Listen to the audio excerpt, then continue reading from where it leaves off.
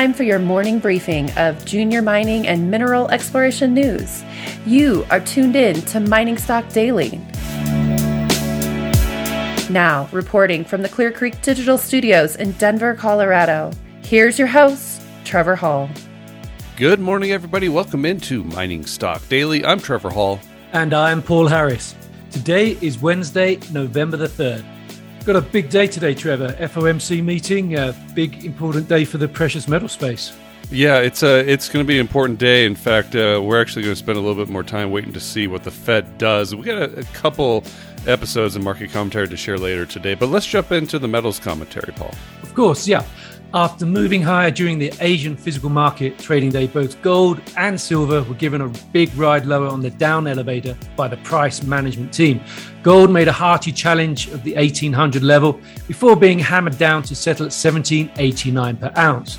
Silver was ripped down below $24 to as low as $23.45 before bouncing a bit to settle at $23.58 per ounce.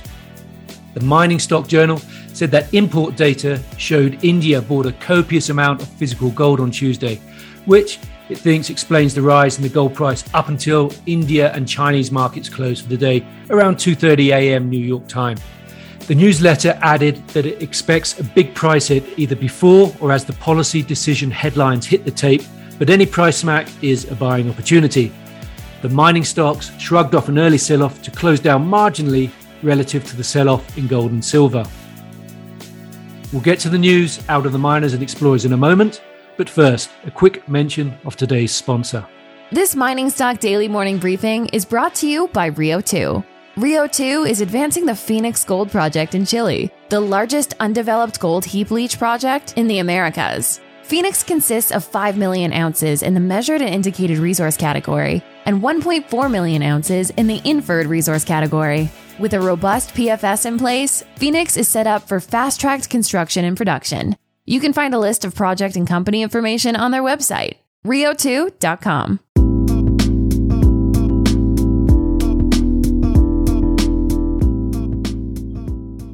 And here's what you need to know this morning.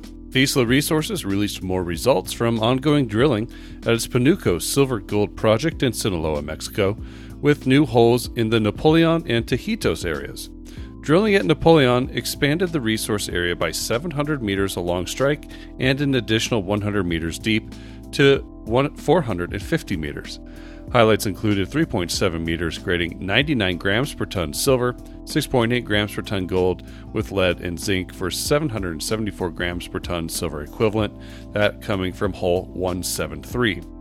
At Tajitos, the resource area was expanded 200 meters along strike, with highlights of 901 grams per ton silver and 3.25 grams per ton gold for 1,150 grams per ton silver equivalent, that coming from hole 71. A maiden resource on the project is scheduled for the first quarter of next year. Vizsla Silver trades on the TSX Venture with VZLA and on the OTCQB with VIZSF.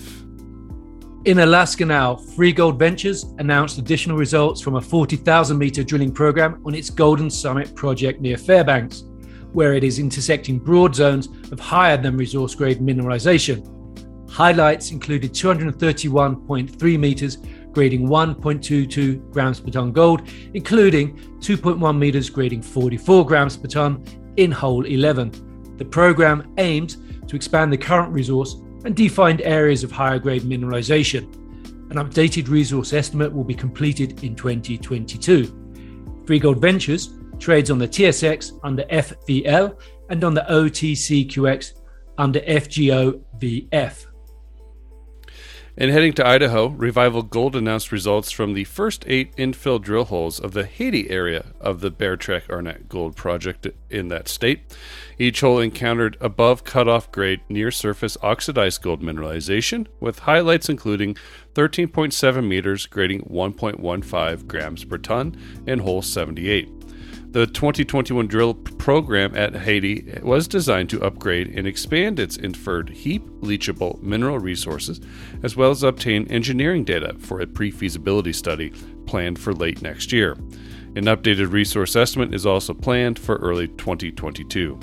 Revival Gold trades on the TSX Venture under RVG and on the OTCQX with RVLGF. Over to the UK now. Cornish Metals reported new assay results from 2 diamond drill holes, which are part of an ongoing drilling program at its United Downs copper tin project in Cornwall. Hole 6 returned 1.61 metres of 1.23% copper, 0.46% tin, and 14 grams per tonne silver. Hole 8 returned 1.6 metres of 9.75% tin, along with 28.88 metres of 1.5% copper, 0.05% tin, 0.28% zinc, and 63 grams per tonne silver. CEO Richard Williams says the intercepts in the latest holes do not appear to be part of the UD lode itself, but represent new sub-parallel zones of mineralization, including some exceptionally high tin grades. This was the first time the company encountered higher grade zinc mineralization as well. Additional drilling is required to understand the geometry and scale of these zones. Cornish Metals trades on the TSXV under CUSN.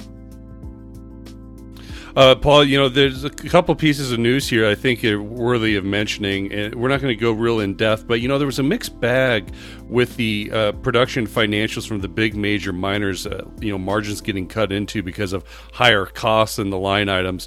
But then here we go this morning, we see something like SSR Mining. They came out and they reported their third quarter results, and actually their all-in sustaining costs went down, and they're actually they're paying out a 5-cent quarterly dividend now. I mean, yeah, it is pretty much a mixed bag. I agree with you there. Torex also reported this morning they've also got a very healthy all-in sustaining cost of $900 per ounce. Yeah, so we'll see how the rest of these we're kind of winding down from the financials and quarterly reporting, so we'll see how everything goes out. But another thing to point out, yesterday we heard from Jordan Royburn, and he's a big advocate of, the gold price is going to get a big jump ahead with a rate hike from the Fed. We're not expected to hear that today here, Paul. We're probably going to hear something about how they're going to taper their bond purchases. Taper should be coming later. In fact, I was listening to a podcast with Jim Bianco. He was talking with Grant Williams and Bill Fleckenstein this week, but he was talking about how the market is actually pricing in rate hikes starting about 40% chance of the summer of next year. So, we'll see who's right, if the market's right or if the Fed's going to continue to kick the can down the road. Yeah, a lot of eyes on this week's announcement and looking for signals about how that will impact the metals. Yeah. Well, we've got some more market commentary. You did an interview with Ero Copper. That's coming down here later today. Anything else we might be able to drum up. But all eyes on the Fed meeting today, it seems like. Paul, appreciate you. Have a great morning and a great rest of your day. You too, Trevor. Thanks very much. That's it for the morning briefing here on Mining Stock Daily. The morning briefing is produced by Clear Creek Digital and Investment Research Dynamics Mining Stock Journal. It is distributed throughout the world through your podcast network of choice and by our friends over at the Junior Mining Network. I'm Trevor Hall. And I'm Paul Harris. Have a great day, everybody. Be well. The information presented should not be considered investment advice. Mining Stock Daily and its affiliates are not responsible for any loss arising from any investment decision in connection with the material presented herein. Please do your own research or speak with a licensed financial representative before making any investment decisions.